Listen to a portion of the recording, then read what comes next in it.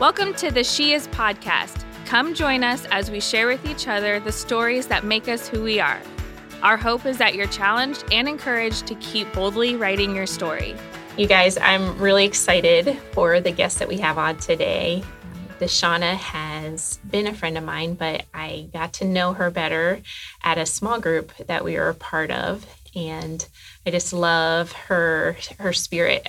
She has a very sensitive spirit to the Lord, but also to people around her. And that's something that I really love about her. Deshana, would you be willing to introduce yourself? Yes. Well, I'm Deshana, and my family and I have been at Graceway since 2004. So, and it's been a long time. I've served mainly on the worship team, but also in the care ministry. Mm-hmm. What did you do in the care ministry? Facilitated EQ groups and helped with training. Nice. Well, Deshana brought a story today from her childhood that she's going to read for us. Are you willing to read that now? Yes. Who is Deshana? It took me over 40 years to entertain that question. Once this question was presented to me by a friend in a manner I could no longer ignore, I lacked an answer to its mystery. You see, for the majority of my life, I had been so busy trying to be what everyone else wanted me to be, what everyone else needed me to be for their own safety. I never really had a solid opportunity to come out of the shadows and just be me. Through counseling, I have learned that children subjected to abuse are stunted when it comes to developing their identities in a subconscious effort to grab on to some sense of a stable environment by being what and for everyone else in their lives. As a child, I was a victim of physical, verbal, and emotional abuse.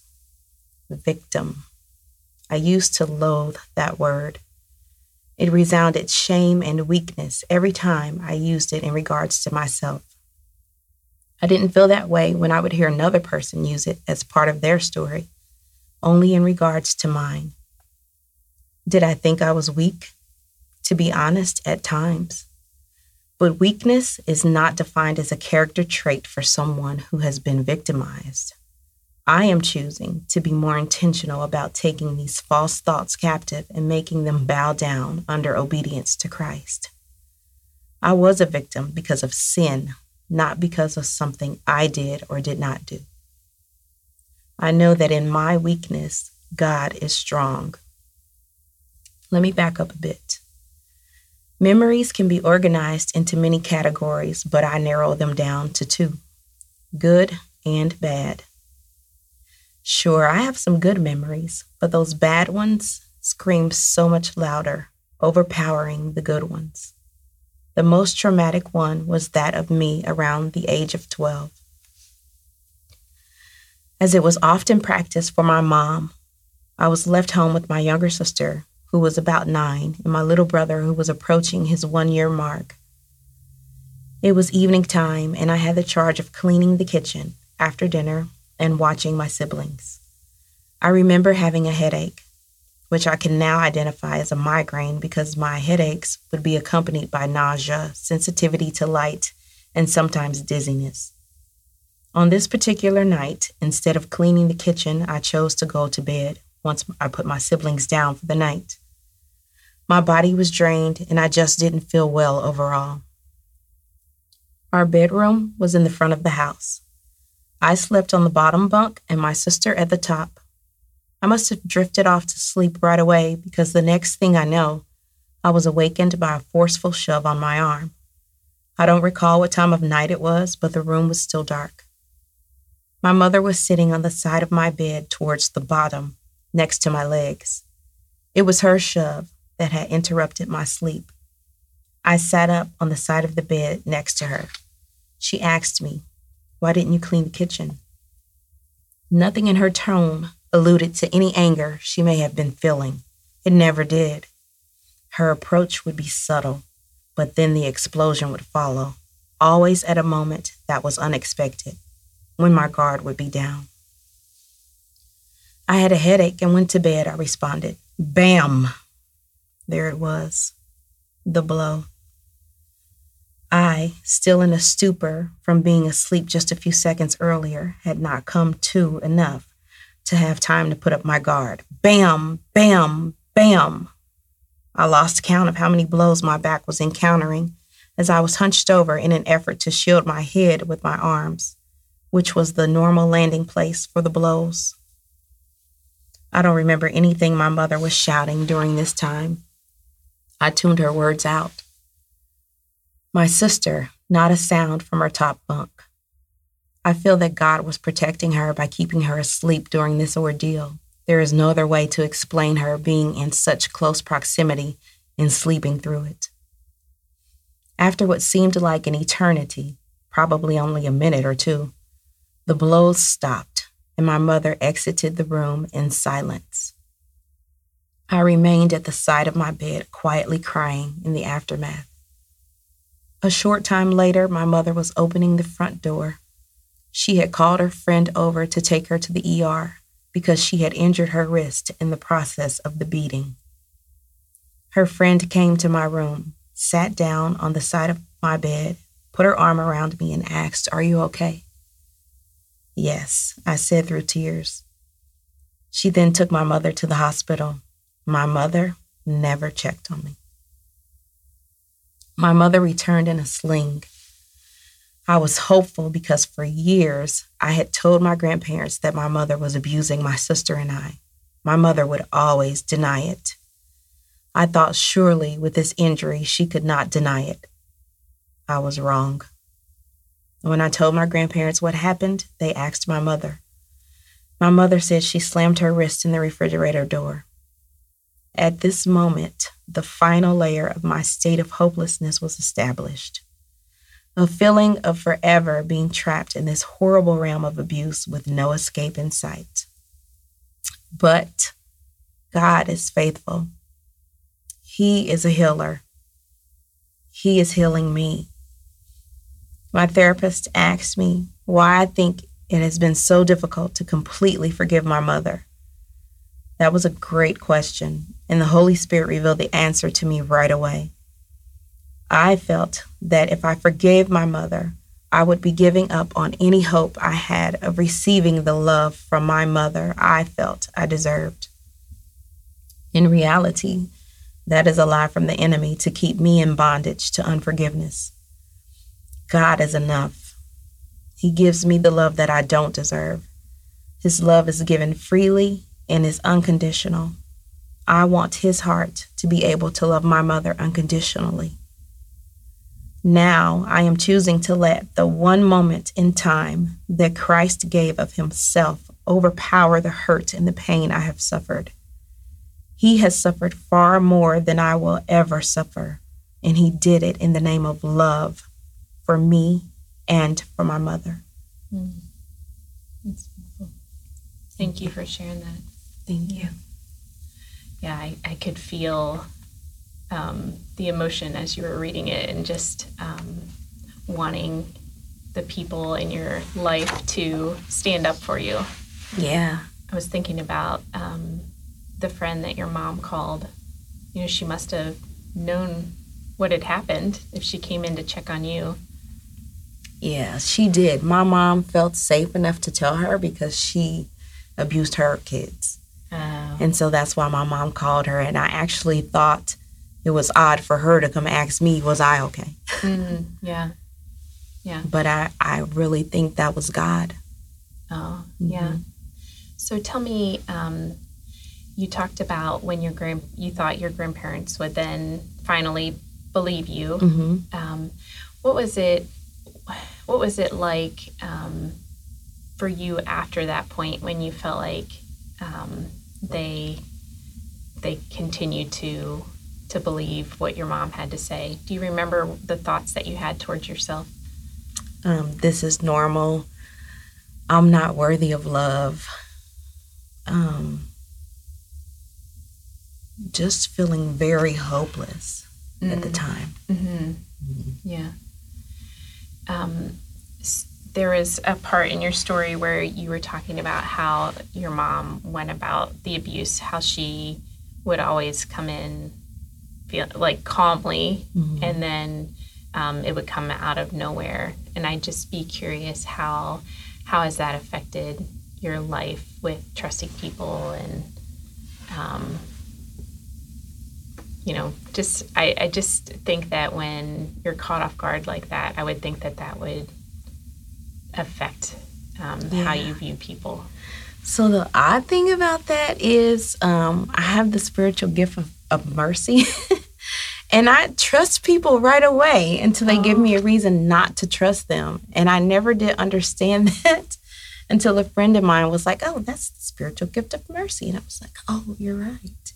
So it's beautiful when I think back of how God was overpowering something that could have been a game changer for me, where I would enter relationships without trusting, or even maybe avoiding relationships because I didn't trust. But God gave me this. The Holy Spirit gave me this gift of mercy. And so it just opened up more for me. Yeah, I love that. I love to see how the Lord did that.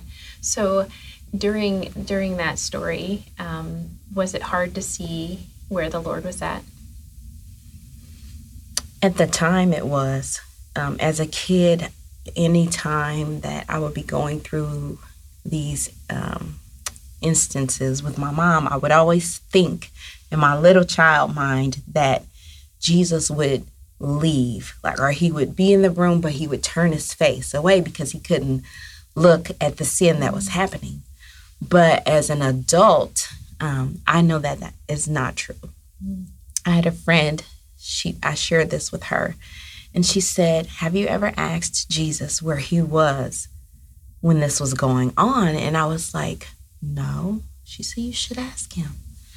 And so I did. I went home and I found a quiet place and I sat there and I was like, Jesus, show me where you were. And what he showed me was the most beautiful thing. So as I was sitting on the side of my bed and my mother was hitting me, Jesus showed me that he was this dome over me. So it's this bright light in a dome shape, but I could see that it had, he had human hands, his face, but he was just this dome, this bright dome. Because I never went to the hospital. My mom went to the hospital. And so as this dome, he was protecting me from being hurt, more physically than what I was.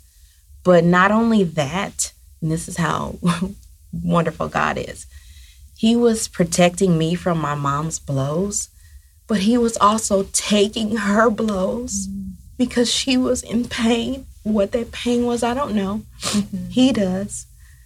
But he was loving me and her at the same time as he was softening her blows. For me, he was taking her blows from the pain she was feeling. That's beautiful. Yeah. Tell me what the emotion is when you share that. It's just that God is so loving and his love is so much bigger than we can think of. Like, I went into that conversation with Jesus asking him to show me where he was for me. Sure. But he took it a step further to show me, the magnitude of his love is so much more than I could ever think of. And so it's just makes me feel so loved, but also gives me so much empathy for my mom. Yeah. Yeah, because as a human, we listen to that story and we hate what she did. Yes. And to just see it from that perspective where he has compassion towards her also. Yes. That's really beautiful. So I heard you talk in your story about seeing a therapist. What got you to the point that you felt like that was a route for you to take? So recently, I had been having so much anxiety. It was so bad. My heart rate had jumped up to 168, and it's normally around 69 because I'm a runner. Yeah. And I just could not get it down. And I thought it was because of something else, but it wasn't. Once I went to therapy, okay, I got to the point where I was like, okay, I've got to get some help because I'm going to have a stroke if I can't bring my heart rate down. And so I looked for a therapist online, and I was asking God to give me a Christian therapist. And he did, thank God. But that was the turning point, the anxiety. And in the first session, I realized that the anxiety was from my childhood. But it was... That you noticed that you had it since then? Or it was stuff that you hadn't looked at? It was things, I had stuffed things so much, not in a way to where I never looked at it, but I wouldn't allow myself to sit in it. Does that make sense? It does. I would think about it and be like, oh, but that's in the past. I got to move forward because this is what God wants me to do, blah, blah, blah, blah, blah. But no, God wants me to visit that. He wants me to sit in that, process those emotions, not stay there, heal from it. But in order to heal from it, I had to go back there. Yeah. And so that's the point that I had come to. Like, so she was like, I stuffed it for so long that everything else that was happening had nowhere to go. My capacity was like completely full. The current day stuff. Oh, yeah. And I thought it was all the current day things. But it was like all of this stuff from childhood that just, I would not allow myself to linger in it. I don't want to say linger, not really linger, but I wouldn't allow myself to, like I said earlier, go and sit in it and process. That's the better word. Process through everything that was happening. And so Jesus had been walking me through these memories and showing me where he was in each of these memories. And that was creating the anxiety because I didn't want to go back into those memories. And my therapist said something to me. She said, you have to remember that when these things were happening to you, you were alone. At least that's how my body. Oh, yes. Yeah. That's how you perceive. So when I think about it, I'm thinking of that situation where I'm alone. She said, but Jesus is telling you, come on, I'm taking you by the hand and I'm walking you back into these memories. She said, so you're not going alone. He's literally telling you he's going with you. And when she said that, I was like, whoa, it just blew my mind. And that lifted the anxiety right there. Yeah, wow. It was crazy. It just lifted. And so how did you feel at that point about going back to, like, knowing that you weren't alone? I felt loved. Oh, yeah. Yes. And had you felt loved before that? I didn't feel loved. In my head, I would tell myself I was loved. Yes. But in my heart, I didn't feel loved. Yeah. And that's it. There's a big difference. Yes. Big difference.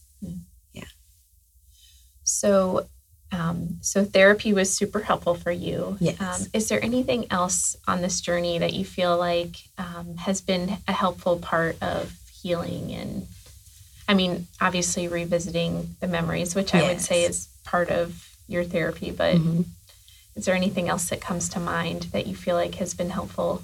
Yes. I actually started this healing journey years ago when I became a part of the care ministry and facilitating EQ groups, because not only am I allowing the Holy Spirit to help me with whomever is in the group, but I grew a lot during that time as a facilitator and the training that I've received here from the church.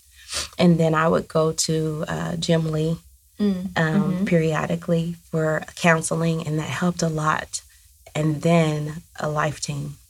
Oh, yeah. Yeah. So, and what did that provide for you? Can you explain what that is first? Yes. And then tell me what. So a life team it's kind of like an EQ group, but there's no facilitator. You're all on level playing ground, and it is a place where we can go. It's a safe place, and you are met with grace, truth, love, and you have time to process. And the biggest thing for me is that in the life team, if I'm doing something that's wrong or if I'm stuck, they're going to challenge me and they're going to call me out on it in love. But they also walk with me and they sit with me in the pain that I might be experiencing, at any given time. And I think that is really beautiful. That has helped so much because I had that safe place to go without judgment, to say whatever I want to say. And if I'm wrong, they'll tell me I'm wrong, you know, and they also challenge me to see God in my story. Yeah. Well, the thing I love about that too is you're getting other perspectives into your story. And I think for me personally, it's been just so helpful to have other people's voices and what they see in my story and just helping me walk through it.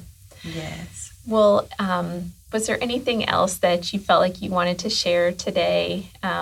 Anything that you feel like the Lord's taught you, or just something that you feel like would be helpful? I just want to say, if anyone is experiencing or has experienced any trauma, don't keep yourself stuck there, because I have kept myself stuck, and it has hindered me from doing what I know God has called me to do. And God doesn't want us to be stuck there. He's given us freedom. Yeah. All we have to do is access it. You know, it's been given to us through the cross, and He doesn't want us to be in bondage to unforgiveness or in bondage to anything, really, to Him. Yeah. And so if somebody wanted to start their journey of getting out of being stuck, what would you tell them to do? I would say find a safe person that you can talk to, that you can share everything with, and just be open and transparent. That would be one thing. And that they would meet you where you are and just love on you with God's love. And also, I see nothing wrong with therapy. You know, God has allowed this to be, you know, and so these people are trained in how to help us process through things. And I think that is really good. It's been very helpful for me. Yeah.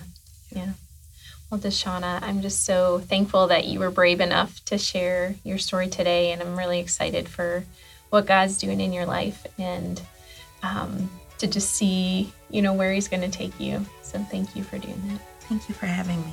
Thank you. Thank you for listening to Graceway's She Is podcast. We pray that today's episode encouraged you and gave you hope for your own journey. Be sure to subscribe to get notified about future episodes.